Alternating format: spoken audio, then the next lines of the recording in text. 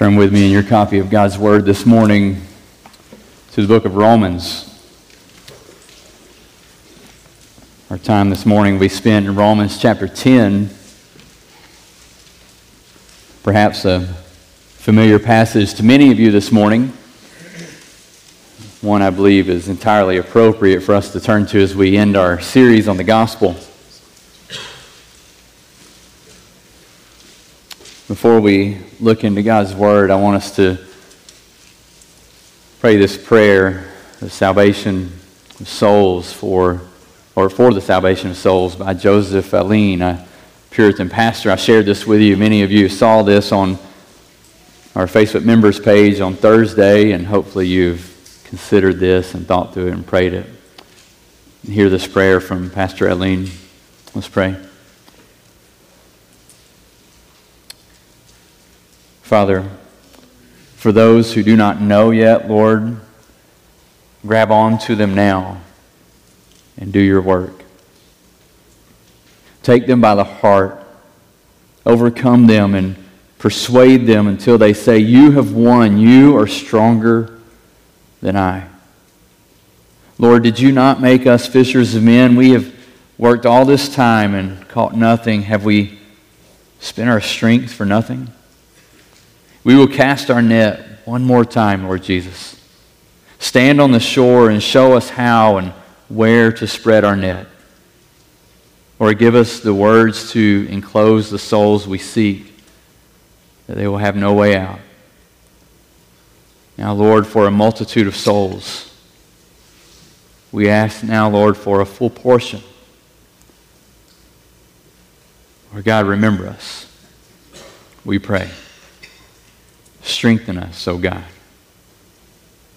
Use us.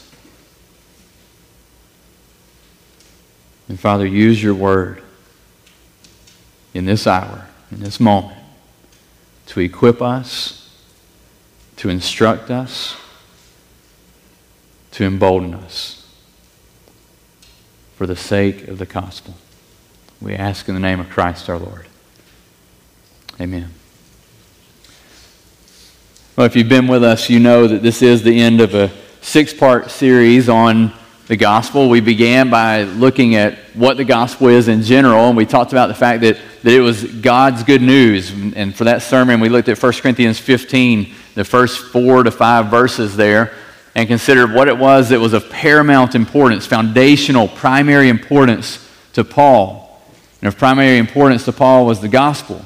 The good news of God, the good news from God. And then we broke that good news down into 4 key words, 4 key themes that we need to know and understand about the gospel message. We looked at those 4 words, each on a different Sunday. The key words or key themes of the gospel message or the gospel framework are God, man, Jesus, and response.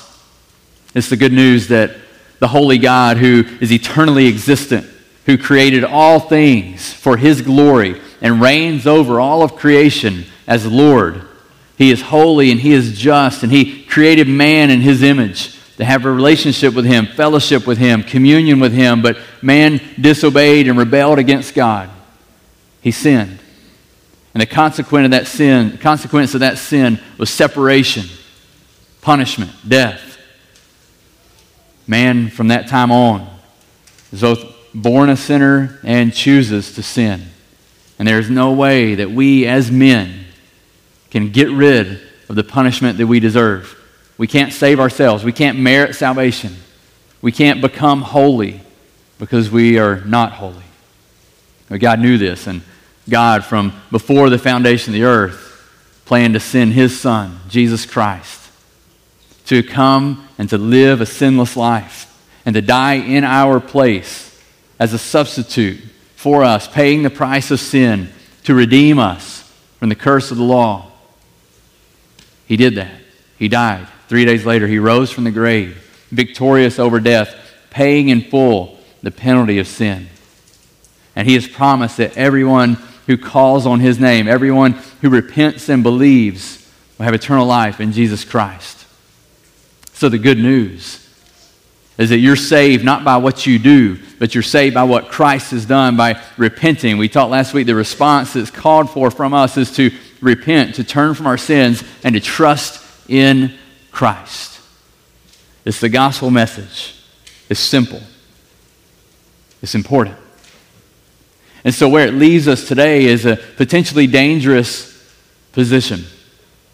A dangerous position for those who are lost, those of you who are unbelievers, in which you would know the gospel, but you would not believe the gospel. That you would leave and depart knowing something that could save you, but not trusting in what does save you. But as believers, it leaves us in a dangerous position as well. That we would be those who not only know the gospel and have trusted Christ in responding to the gospel, but we would just leave in that state and never share the gospel. That we would never have a burden to proclaim the good news to others. That we might be tempted to be satisfied with our own salvation while failing to call others to salvation. That we would be satisfied with knowing good news while others are ignorant of it. And we pass them by day in and day out. In every facet of our life, this would be unacceptable. This would be something we wouldn't dream of. It would be unfathomable to know that there is a poison in a cup and to not to drink it, and to have that knowledge that if I drink from that, I will die, and then just to watch other people walk up and to drink from that cup. We would never do that. It'd be unfathomable to be in a hotel and the hotel is caught on fire and it's burning, and you just run out without telling anyone, without yelling, without knocking on doors. I don't think anyone in here would do that. It's unfathomable. And so it must be unfathomable for us as believers to do the same. The gist of our message, the rest of our message, is really intended for those of us who sit here today who are believers. Unbelievers, you've heard the gospel. You heard a gospel summary a few moments ago, and I would just say the same thing that we've said over the last 5 weeks. We would call you and beg you and plead of you to turn from your sins and turn in faith to Christ. Trust Christ as Lord. Confess with your mouth that Jesus is Lord, and believing in your heart God raised him from the dead, and know the salvation that the Scriptures proclaim. Know the hope that is in Christ, the living hope that you're saved unto, the peace that you're given with God and from God. We'd beg of you to do that. We'd plead of you to do that today. But we need to consider the weightiness of Romans 10 this morning as believers. And when I say weightiness, I just want to confess to you that this has been a hard week. It's been a hard week of study, sitting and looking at a passage that forces me to look in the mirror. God's Word always does that. It should always examine our hearts, and we seek and we study it, and we come here, and I hope, and my prayer as a preacher is that I never stand in this pulpit not having just spent time mulling over God's Word. And that God's Word would never be something that I just proclaim without allowing it to stir my own soul. And I'm grateful. I'm grateful that the testimony I will share with you this week is that God has broken me over this passage. Again, a passage I've come to in the past, and a passage that challenges me when I read it, and a passage that brought me to tears this week. And so I pray that we would be burdened this morning as a church family. Not guilted, not something that we leave just feeling guilty because the preacher made us feel guilty. Not any kind of manipulation over your emotions. But that we would come humbly before the Word of God. And we would see the importance and the calling, the blessing upon our lives to make the gospel known. My prayer is that God would just use His Word in Romans 10 to instill in us a holy zeal from Him, the salvation for the lost.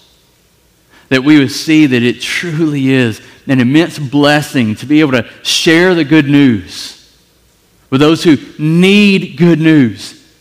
And that it's a great responsibility we have to take the gospel to them. And I pray that we leave this morning, we would leave resolving to do that. That we would leave resolving to tell of our great Redeemer. So we want to jump into Romans 10 this morning. If you want to, you can flip back to Romans 1. I just want to catch you up. I know we haven't been in Romans in a long time, and I want you to remember what Paul's doing in Romans. Romans 1 through 18 is the introduction to Romans. It's the first the first part of it, really. 1 through 17, is the introduction. And he has, I think, probably one of the most foundational passages and verse for the whole book. And even what we're going to get into today is verse 16.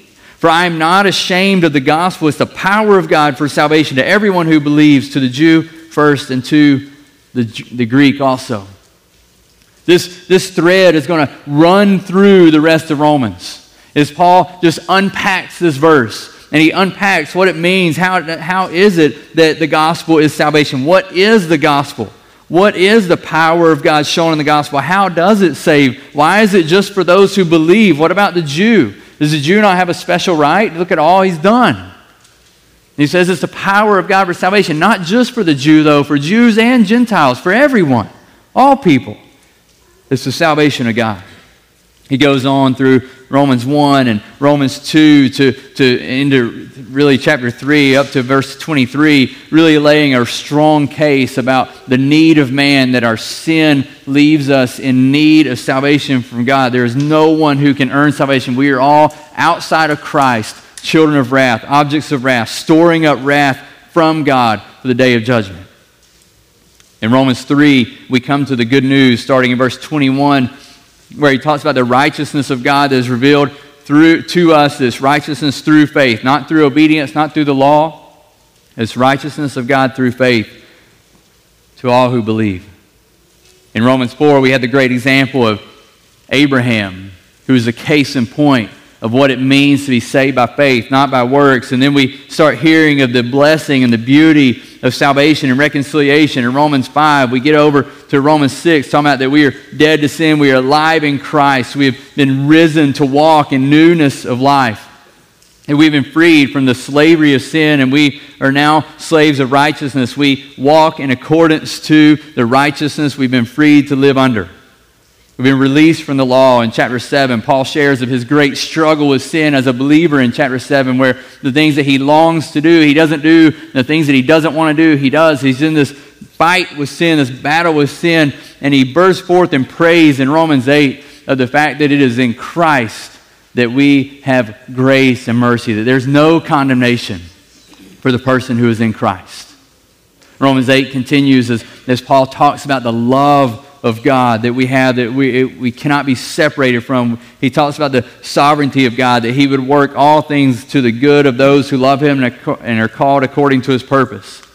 That God's love is eternal, it's strong, it's firm, it cannot be moved, it can't be shaken, it can't be taken from us. And then we turn to Romans 9. In Romans 9 we read of the God who is sovereign over all things.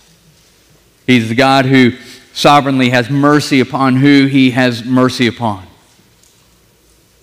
The hard chapter, but a chapter that gives us a great and a grand view of how merciful God is, how great God is, how wonderful he is.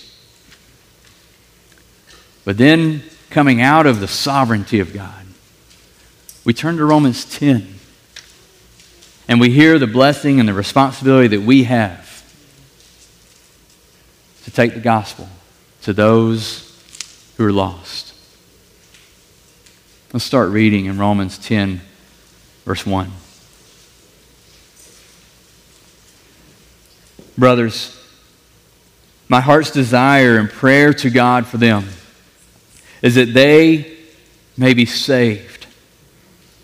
For I bear them witness that they have a zeal for God, but not according to knowledge.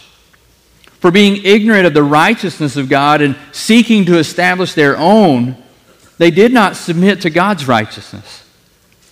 For Christ is the end of the law, for righteousness to everyone who believes. Now, let's pause there for a moment.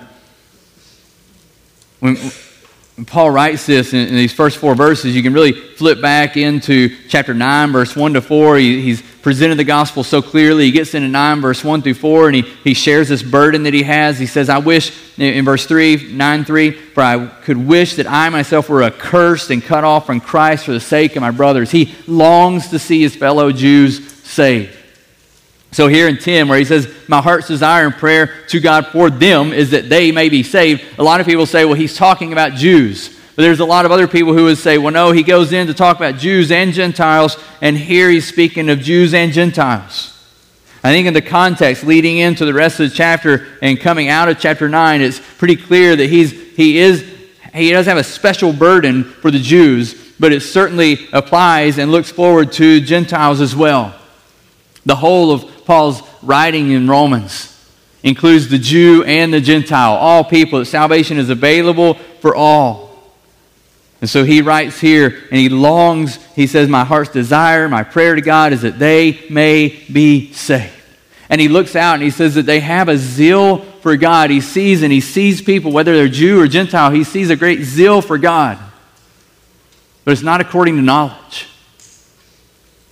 They have a passion, they're religious, but it's lacking in knowledge. They're seeking to establish a righteousness on their own. And I would say that the context Paul's writing here is very similar to the context we live in today. That if you look across society, we would see a society that even though many would claim that I'm not religious, I don't worship God, I'm an atheist, or whatever it might be, they're still quite religious. They are still submitting to whatever it is they lift high to serve and to submit themselves to. We live in a condition, in a state, in a place where the Bible Belt, where there are many who are zealous, but it's not according to a true knowledge of the gospel. They're still trying to establish righteousness on their own by what they do or what they've done, who they are, what they look like, what they attend, instead of a righteousness that is available to all who believe. Back to Romans 10 and verse 5, he says, for Moses writes about the righteousness that is based on the law, that the person who does the commandments shall live by them. But the righteousness based on faith says, do not say in your heart, who will ascend into heaven? That is to bring Christ down, or who will descend into the abyss? That is to bring Christ up from the dead. But what does it say? The word is near you, in your mouth and in your heart. That is the word of faith that we proclaim. Because if you confess with your mouth that Jesus is Lord and believe in your heart that God raised him from the dead, you will be saved. For with the heart one believes and is justified, and with the mouth one confesses and is saved. For the Scripture says, everyone who believes in him will not be put to shame. For there's no distinction between Jew and Greek. For the same Lord is Lord of all, bestowing his riches on all who call on him. For everyone who calls on the name of the Lord will be saved. You know, we think about what he says there in verse 5 and verse 6, the righteousness based on faith. This is referencing back to chapter 3, verse 21 to 25, particularly verse 22, where we read, but now the righteousness of God has been manifested apart from the law, although the law and the prophets bear witness to it. And then 3:22, the righteousness of God through faith in Jesus Christ for all who believe. The righteousness of God that is revealed from heaven is a righteousness based on faith. Righteousness based on faith. We look and we see here again the importance of belief. We're reminded of what we looked at last week, the call of Christ in Mark 1, 14 and 15, that we are to repent and believe in Christ. What is that belief? What is saving faith? It is a penitent faith, a penitent belief. Trust in Christ. It is belief that brings salvation, faith that brings salvation. And then we come to our text today in Romans 10, 14 to 17. How then will they call on him in whom they have not believed? And how are they to believe in him of whom they have never heard? And how are they to hear without someone preaching? And how are they to preach unless they are sent? As it is written, how beautiful are the feet of those who preach the good news. But they have not all obeyed the gospel. For Isaiah says, Lord, who has believed what he has heard from us? So faith comes from hearing, and hearing through the word of Christ. I want you to see first off the connection between 13 and 14.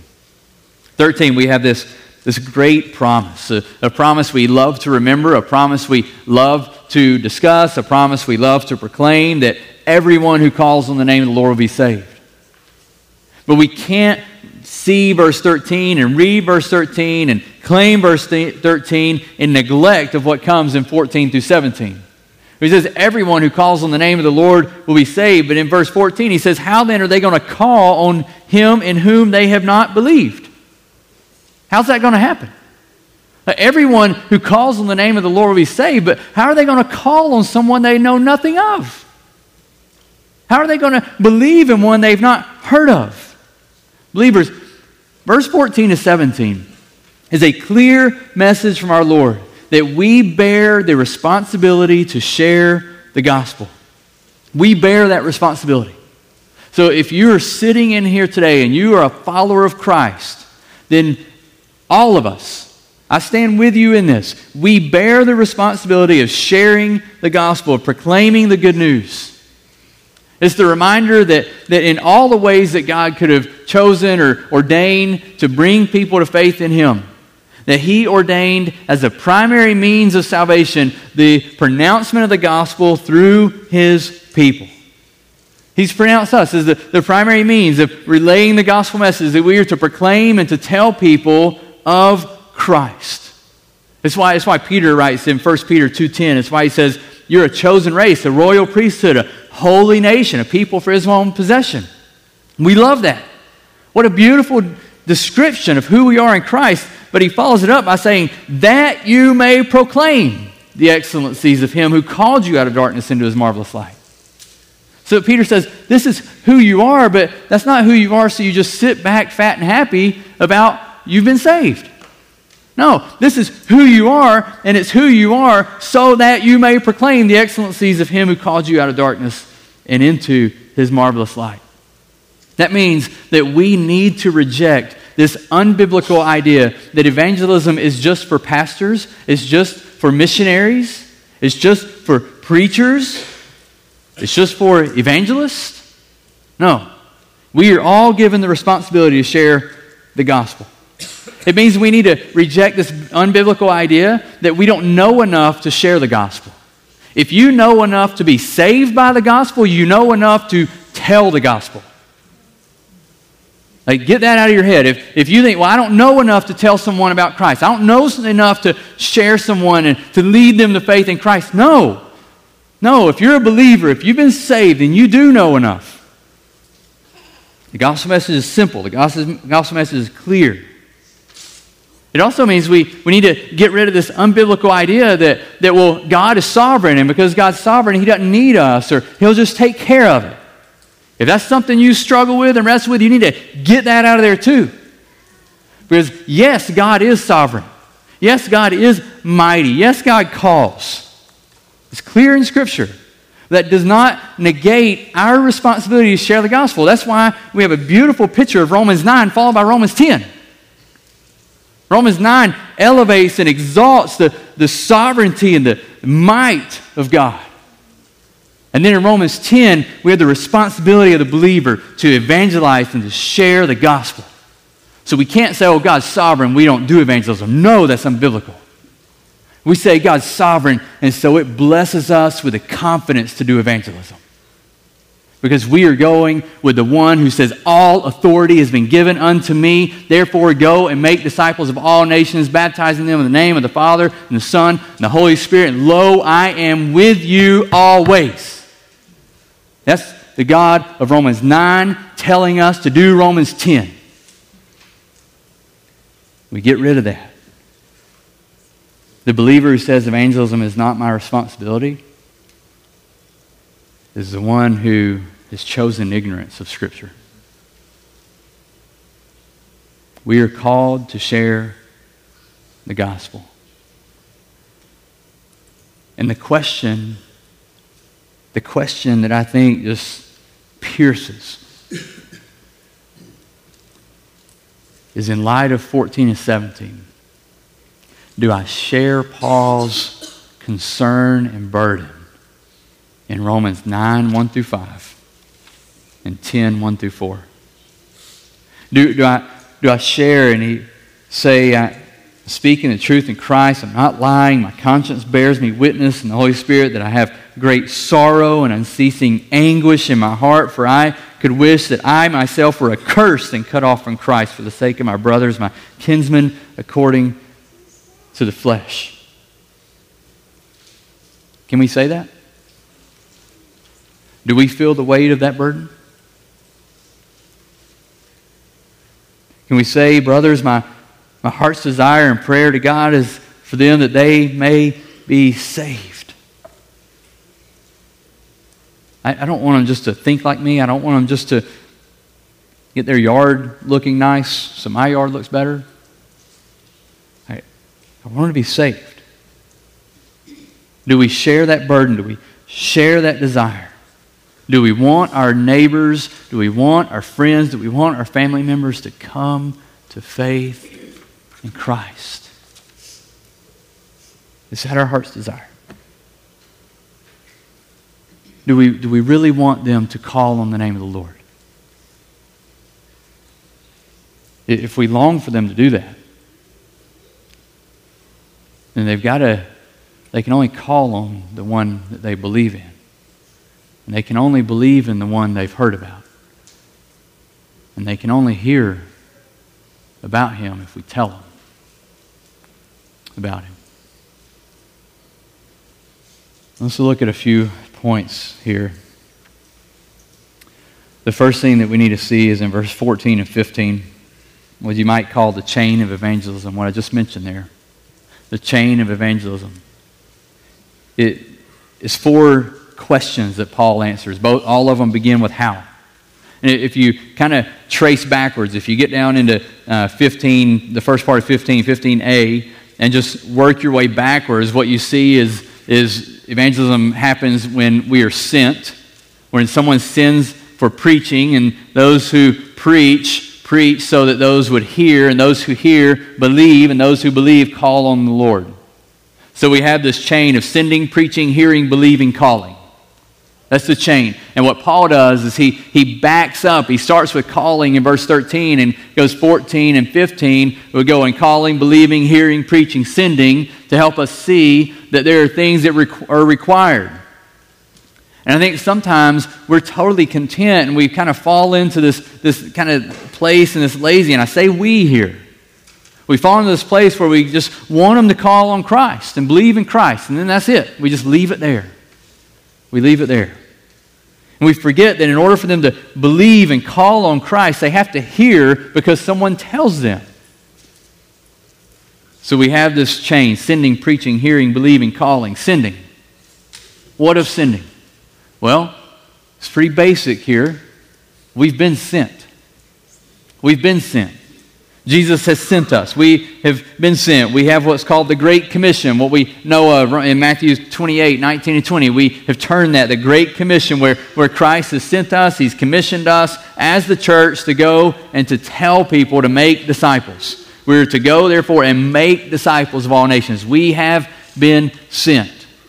Each of the Gospels speak of this. In the end of Luke, we hear that repentance will be proclaimed among all the nations. In the end of John 20, I believe it's verse 21, Jesus says, "As the Father sent me, so I am sending you." We have this commissioning at the end of Christ's ministry of Christ's people, of his followers, being sent out to tell of the gospel. And he speaks of preaching. Preaching is the ultimate task for which we are sent. And we hear preaching here. This is not talking narrowly about the discipline, about what's happening right now. It's not talking narrowly of the moment that one stands in the pulpit and preaches to a crowd. This is simply the proclamation, the sharing, the announcement, the heralding of good news. It's what we see throughout the New Testament, that God's people simply tell of God's salvation. That's just what we do. It's our DNA. It's what we want to tell others about. That's why in 1 Thessalonians 1:8, Paul rejoiced and thanked God for the fact that the word of the Lord sounded forth from the Thessalonian believers. That's what he was thankful for, that the word of the Lord sounded forth from them. They were announcing it. They were proclaiming it. What do we see of the believers in Acts? Well, what is the testimony of Acts? What do we see them doing? We see them time and time again sharing the gospel, proclaiming the good news. So just before Stephen is stoned, just before that, what is he doing? He's announcing the gospel. He's proclaiming the gospel. A man full of wisdom and the Spirit, one who we would say is probably one of the first deacons set aside for deacon ministry. And what characterizes him? He's proclaiming, he's telling the truth, he's telling the good news in Acts 7. And then we go just a few chapters over, and Philip, another one. He's not an apostle, he's not out in just a preacher. He's a believer, he's a deacon. What's he doing? He's preaching, he's telling, he's proclaiming, he's sharing the good news, he's heralding the good news. Who does he share with? He shares with the Ethiopian eunuch. He sees him opened up to Isaiah, and he says, let me explain that to you. Let me tell you about that. And the eunuch comes to faith in Christ. Why? Because Philip is faithful to tell. What about Barnabas? Barnabas, another just ordinary, average Joe, just like us. And what does he do? He goes on mission trips with Paul. He partners with Paul. At one point, he even splits and goes a different way, and he continues to faithfully minister to the Lord, telling people about Christ. Acts 11:24 describes Barnabas as a good man, full of the Holy Spirit and of faith, and then it goes on to tell how he led many people to the Lord. Barnabas is just telling people about Christ. He's preaching, he's proclaiming, he's a herald, he's an ambassador. The next segment of that chain is hearing. Is hearing. This is important for us to consider because it means that the gospel is not something that we just seek to display in our lives. It's something that we proclaim with our lives. The gospel should not just be seen, it should be heard from us. That doesn't mean that it shouldn't be seen. By all means, we should live in a way that displays the grace of God. We should live in a way that displays the gospel. But as we do, we must also proclaim the gospel. Yes, we are called to be the salt and light. But I pray that we would never be the salt and light in such a way that we fail to proclaim and tell why we are salt and light, what has made us salt and light. That we would be those who just are nice people and that people would go to hell thinking, wow, Todd is a really nice guy. What a kind person he is. And not knowing that the reason I show love to them and kindness to them is because Christ has changed my life so that I'm not the jerk that I would be outside of Christ. I know I would be an absolute jerk. I'm selfish. I'm prideful. I just think about me outside of Christ. I don't think about my neighbors. I don't want to help them. I don't want to love them. I don't want to benefit them. But Christ has changed me. And they need to know that. They need to know that. And then finally, believing. Again, note the particular object of belief there that he says. Right? How will they call on him in whom they have not believed? And how will they believe in him of whom they have not heard? There's a particular object of belief. It's not just this random faith in whatever I want to have faith. Hey, you just be a person of faith. All right, great. You like faith? All right, good. I'm happy for you. Man, I got faith too. Who cares? If that faith is not in Christ, that faith is not sufficient for salvation. There's a particular message we preach. It's a message of Christ, that Jesus alone can save. Jesus saves. And so we call people to call upon him, to believe in him. Listen, we can't miss how ordinary this is. Don't miss what Paul lays out here. Don't miss God's plan to use ordinary people like me and you to do an ordinary thing of just telling good news so that something extraordinary might happen. That a child of wrath would become a child of God. That one bound and enslaved to sin might be freed by the grace of God. That one that is a stranger and an alien, without hope and without a home, will be adopted by the great and merciful King. We're ordinary people, but we bear an extraordinary message. Ordinary people that bear an extraordinary message that, by God's grace, might turn one from being bound to hell to be bound for the promised land of heaven, a new and better city. So the gospel chain and evangelism. Now look at 15b, the second part of verse 15. I just want you to see the beauty of your feet, Christian. Just see the beauty of your feet. Because the reality is, I know the voices of our day, they have a lot of opinions about you as a Christian. A lot of opinions about you as a Christian, particularly if you share the gospel. Opinions like, you're oppressive. You're trying to oppress me with your view. You're judgmental. Why are you so judgmental? Oh, you're just simple. You haven't learned enough. You don't know enough. You're just a simpleton. You're crazy. You really believe that? you really believe what you say? You're just crazy. Or, you have no right to tell me how to live. You have no right to say that. You have no right to tell me what to do. Or we hear, keep your thoughts to yourself. Just do your thing. Go sit in the sanctuary of Grace Baptist on Sunday morning and be quiet. Or we hear that you're just a killjoy. You just don't want us to have fun. You just don't want us to be free. You're just a cosmic killjoy. That's all God is, and that's all you are. But Romans 10:15 gives a different picture. It describes the feet of those who preach good news as beautiful. Beautiful, he says.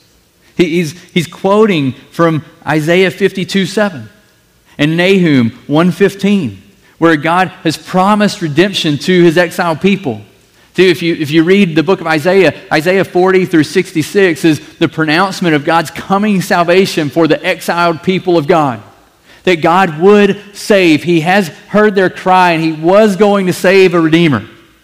And so in Isaiah 40, verse 9, this is what you read. Go on up on a high mountain, O Zion, herald of good news. Lift up your voice with strength, O Jerusalem, herald of good news. Lift it up. Fear not. Say to the cities of Judah, behold your God. Who is that God? He's the God who's mighty to save. He goes on then to tell in the coming chapters of the great salvation of the Lord.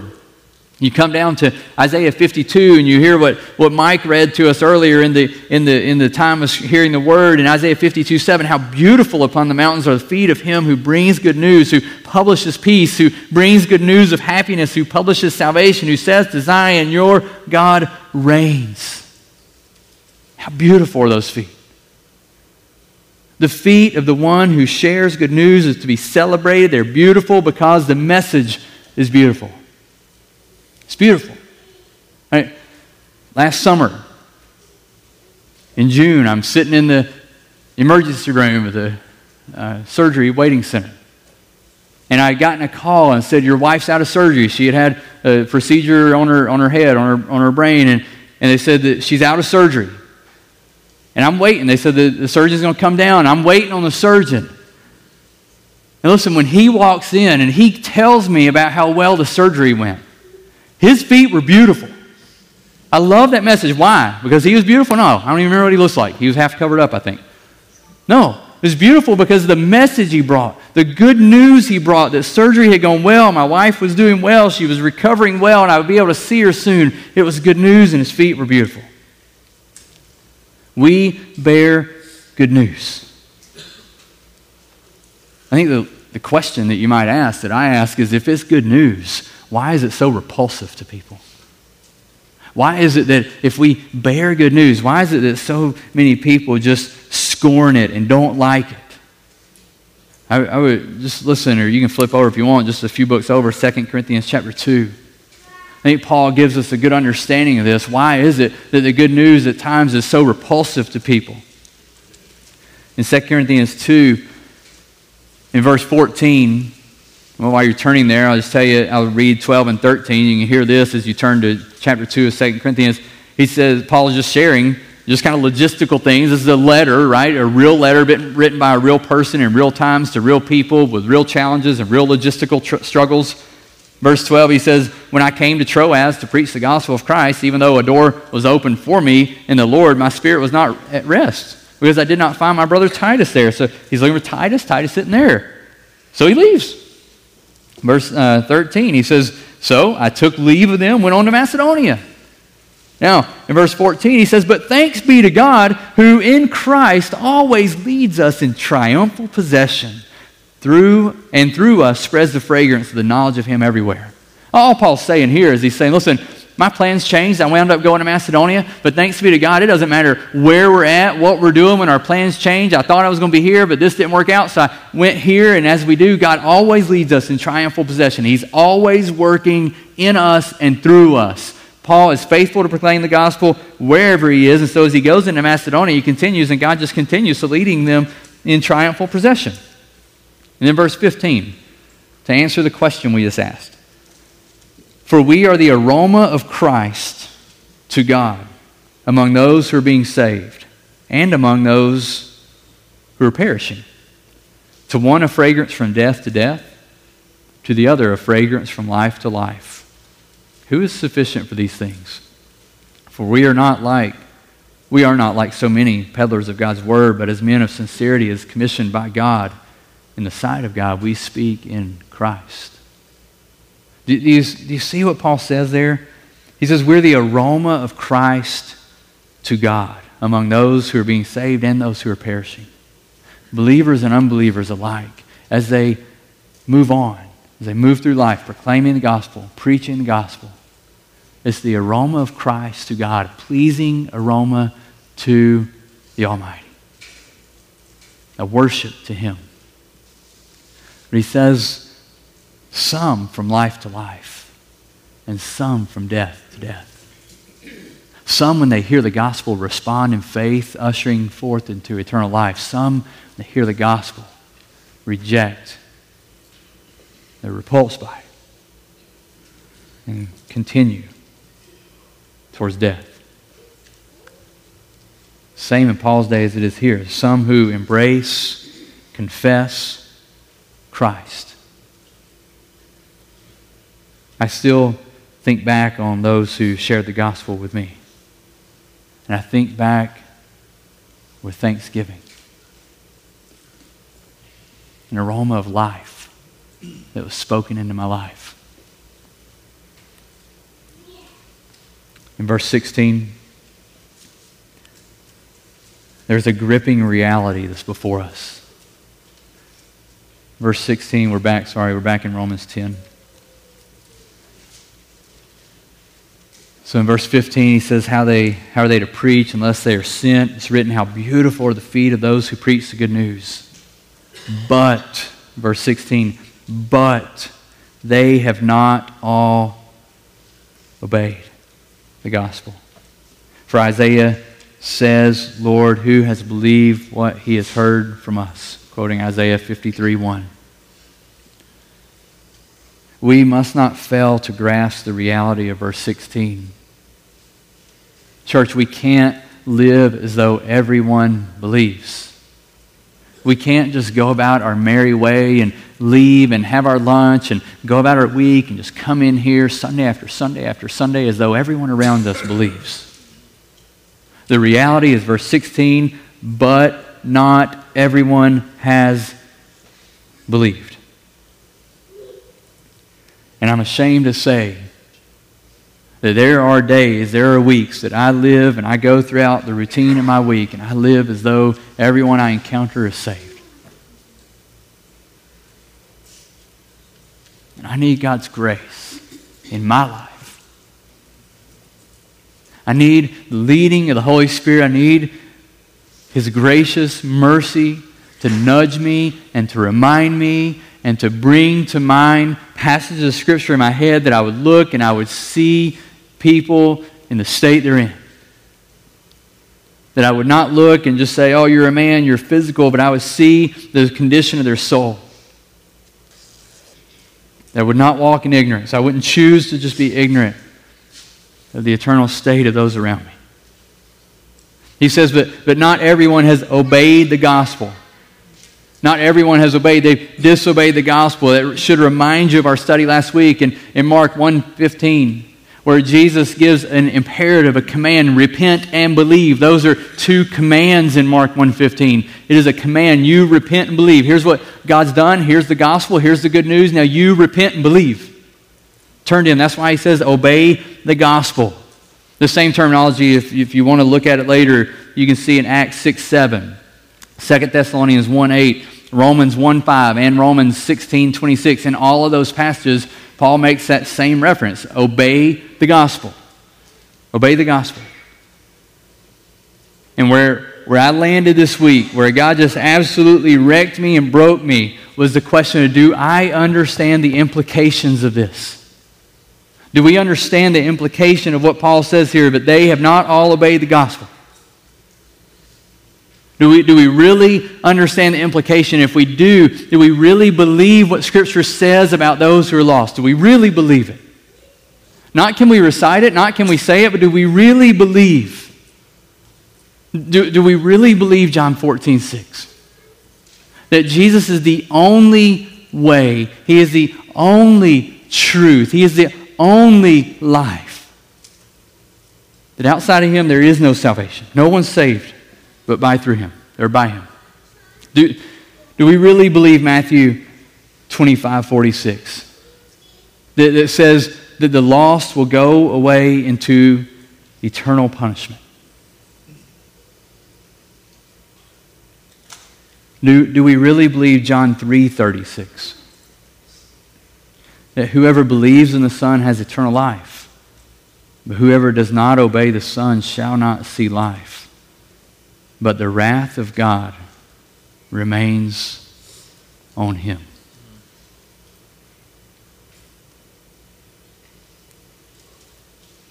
Do we really believe 1 John 5:12? That he who has Christ has life, but he who does not have Christ does not have life.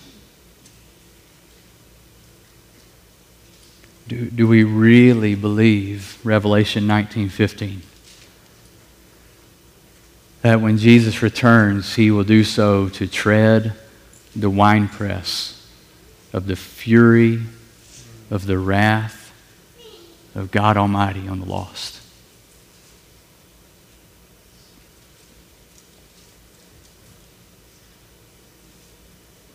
Do we really believe Revelations 21:15?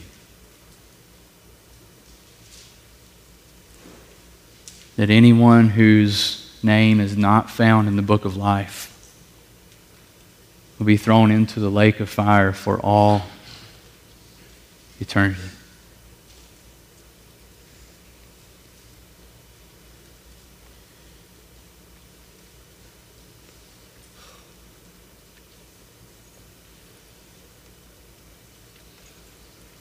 Do we truly believe 2 Thessalonians 1:7-9?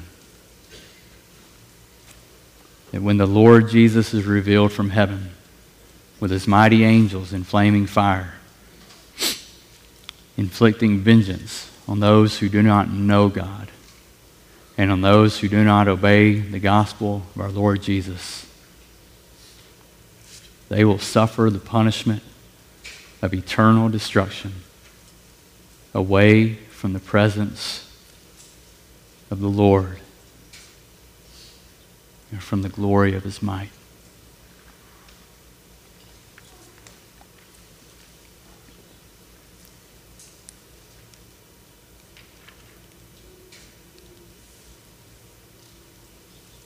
Church, do we believe this?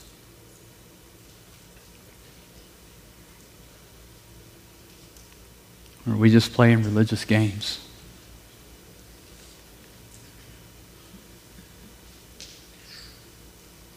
God, have mercy.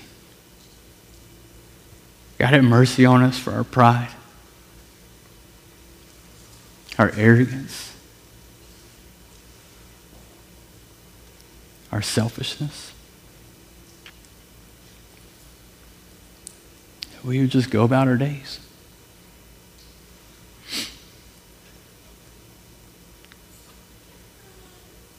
God, have mercy on us for neglecting and disregarding those who are perishing.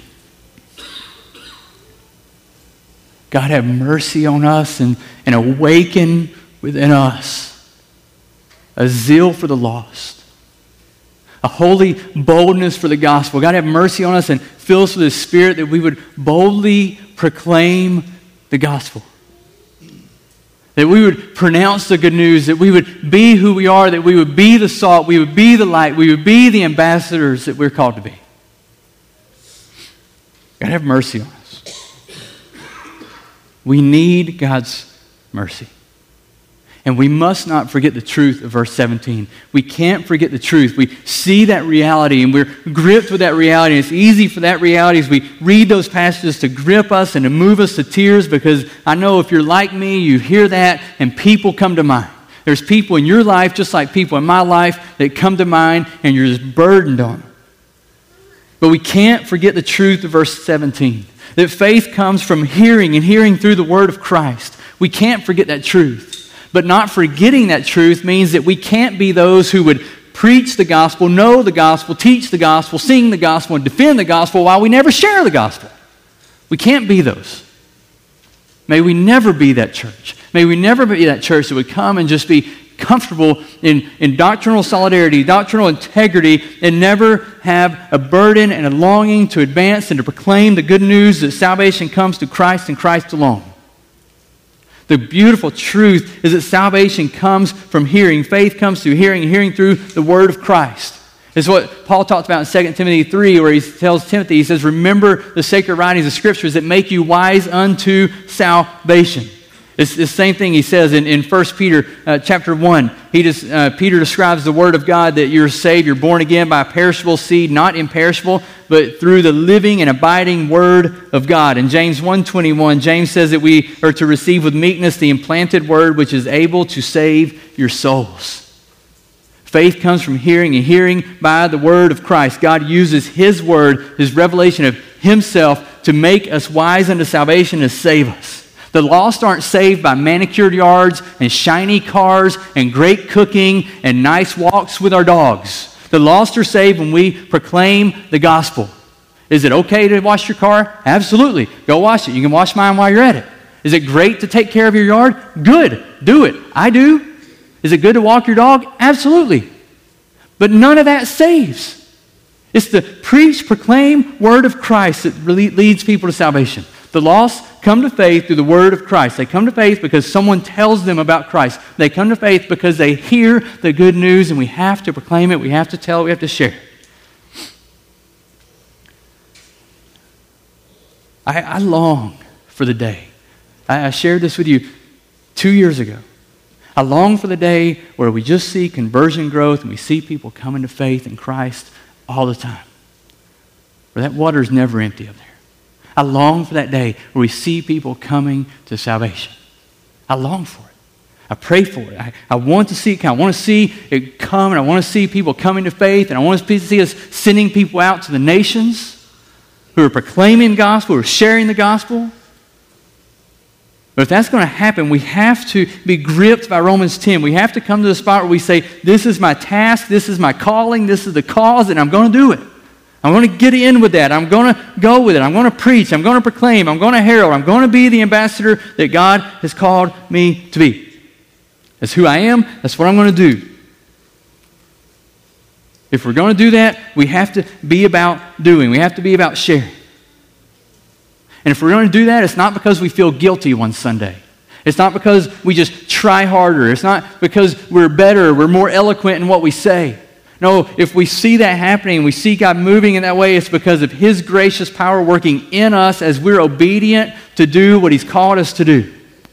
You remember where we started? You remember we started in 1 Corinthians 15, and Paul says this is of primary importance. This is paramount, foundational importance. There's nothing else. This is it. It's the gospel. And he gives us that explanation, that beautiful summary of the gospel.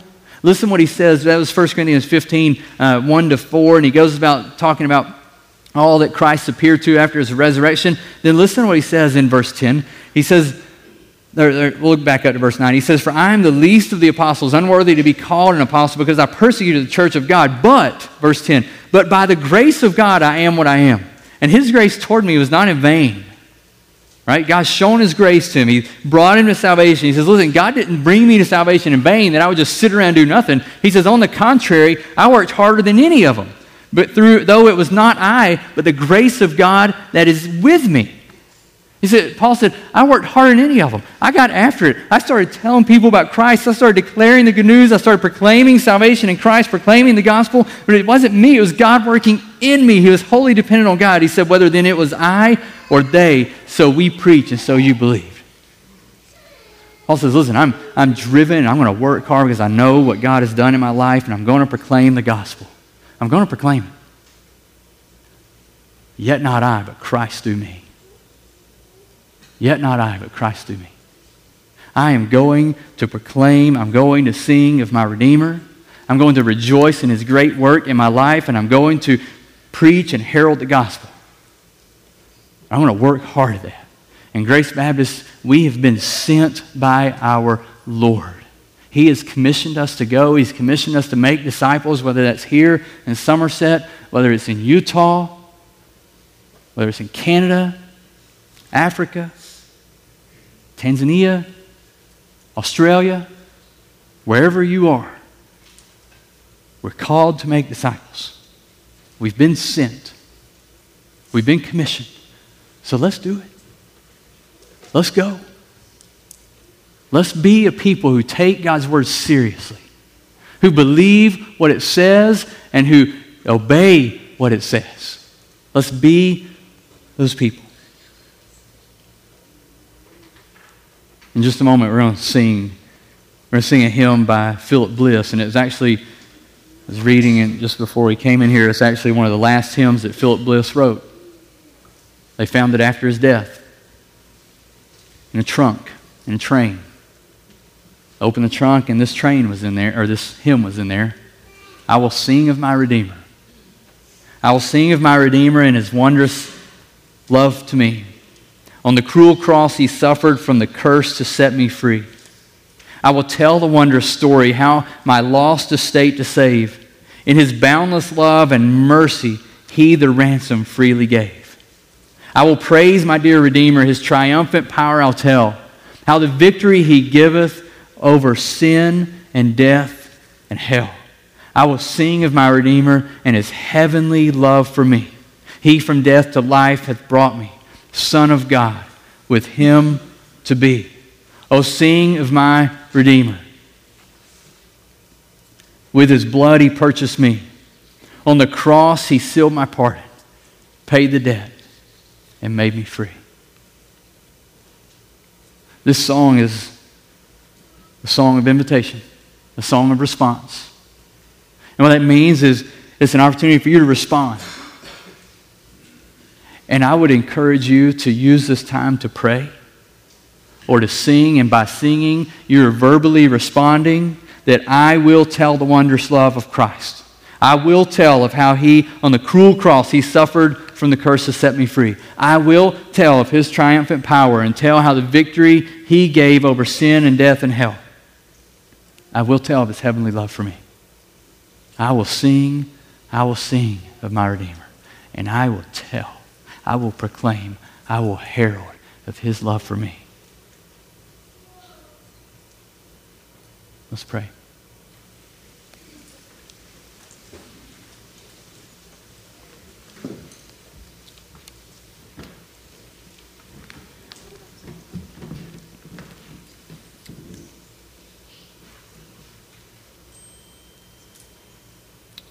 Father, You are a great and a merciful God. Lord, we who are yours, who are believers, are humbled. I'm humbled in this moment, God, that you would save a wretch like me. God, I think we would all stand and we would get in an argument over who's the worst sinner if we spoke of it. And we know our own sin, but God, we rejoice in your salvation and your grace that you've shown us. God, thank you. Thank you for saving us. God, thank you for giving us the task of heralding the good news, of telling others. God, I ask that, God, you would forgive us. And we confess today that, God, there are days where we just go about our way and we don't think of the eternal